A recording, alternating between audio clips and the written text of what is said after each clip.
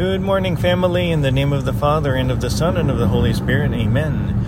Ooh, child, things are gonna get easier. Ooh, child, things will get brighter. Jesus, thank you for making things easier. Thank you for giving us your yoke and your burden, which are easy and light. In this world that makes everything harder, in economics and relationships and technology and distraction and lies.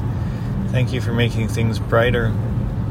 Jesus, please teach us and discipline our minds to know what is good and true and beautiful. Please teach us to practice virtues until it becomes easy and second nature for us to choose and to do what is good.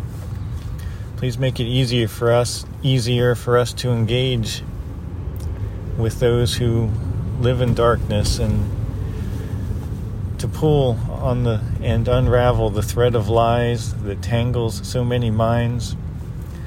Please equip us to help you in your work of teaching and healing and saving souls.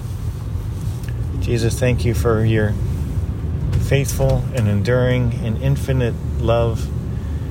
Please help us to lift you up today. Please come to each of us in the particular needs of our lives. Please hear the prayers of this family.